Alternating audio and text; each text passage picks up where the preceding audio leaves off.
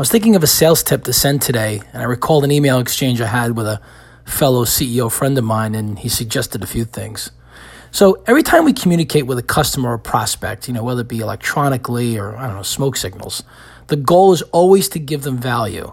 And listen, I get it. Sometimes it's just not easy, and, you always doubt yourself most of the time. So ask yourself the question, why is your product or service so critical to them? Now, hold on to that thought just for a second.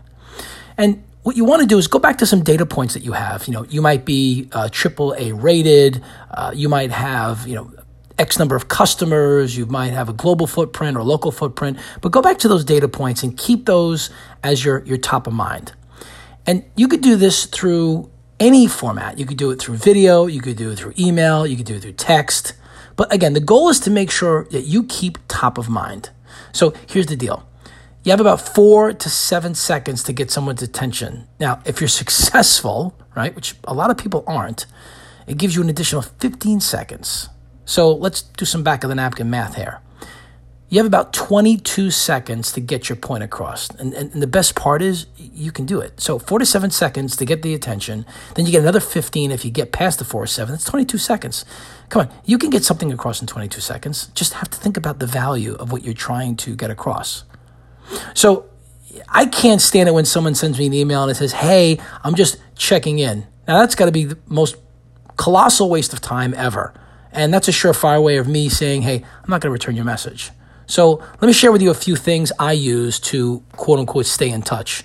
Now, I got this idea from Salesforce.com, but I wanted to share with you some very specific ideas you can use or specific tactics you can use to stay in touch with your customers. But really, it's not staying in touch. It's reconnecting and re-engaging and adding value.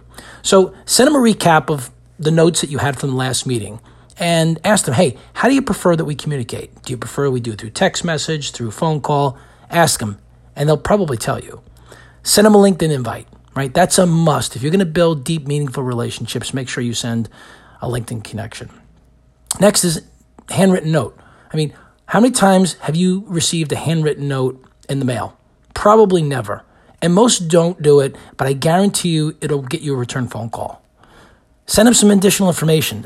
Think of the value points you have. What are the 4 major things that are going on in your industry that you want to let this particular prospect or customer know? Send a video thank you. Listen, everyone's got an iPhone or an Android. You point and you start recording. It takes you 10 or 15 seconds. Record that video. Guarantee you'll get their attention. Next is invite them to a company event. It could be an event that you're going to together, or it could be an event that your company is exhibiting at. So ask your marketing representative or ask the people on your team saying, hey, when's the next event that we can invite our prospects or customers to? Next is call with a question. Hey, listen, I wanted to ask you something about something in your business that I think we can help you out with, but I need to understand and clarify a few things. Get to their pain points, and it really addresses their immediate needs. Right.